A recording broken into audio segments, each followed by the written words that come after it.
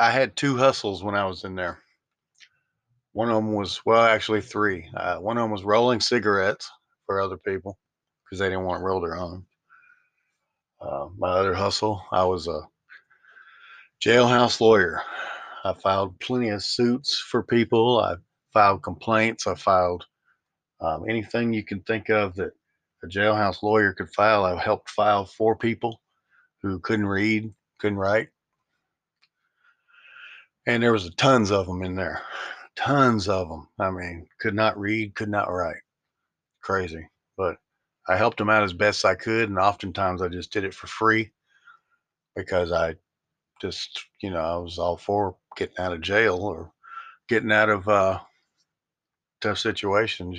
These guys are don't know how to fight for themselves. The only thing they know to do is swing their fist. They don't know about the pen and paper. The pen is mightier than the sword, man, and that's where it's at. The pen and the paper. Cameras nowadays, of course, not in jail, but cameras, pens, and paper. That's mightier than a sword because you're not going to get anywhere but locked up with violence. Um, you can't solve anything with violence, even though the police kill people and then turn around and tell you can't solve anything with violence. That doesn't make any sense, does it? Uh, but yeah, I did the jailhouse lawyer thing and got people out of lockup sometimes earlier than they were supposed to be. But kind of, well, no, one guy in particular, he was supposed to be out, or no, he had a few days. He had whole time to back up that he shouldn't have. So I had to write this appeal for him. And basically, he had gone for the officer, the lady officer, who really I don't think has any right to be looking in the men's shower when someone's showering.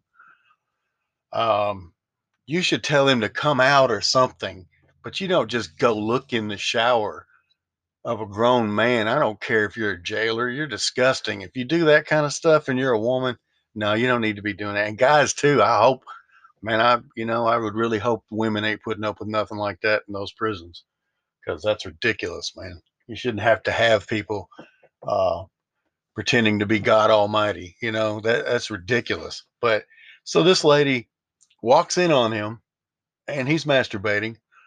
And so she writes him up so that he's got to do 30 extra days in jail on this misdemeanor he's got. But he's got to do 30 extra days in here because he was masturbating in the shower with the shower curtain closed. Not trying to masturbate to where anybody could see it. She was just being nosy, probably knew what he was doing because actually she did. I think she did because she came out later and said, um, what are y'all doing? Y'all ain't in nothing. Y'all, what are y'all doing with y'all's hand? You ain't in nothing. And they were just all laughing. But that's what her words were. You ain't in nothing. What are you doing? And so anyway, to get this guy out, oh well, I did this paperwork for him, but you know what? His defense was the funniest thing in the world. His defense in this write up was that it was his penis and he could wash it as fast as he wanted. It's his penis, and by golly, he can wash it as fast as he wants. Yep.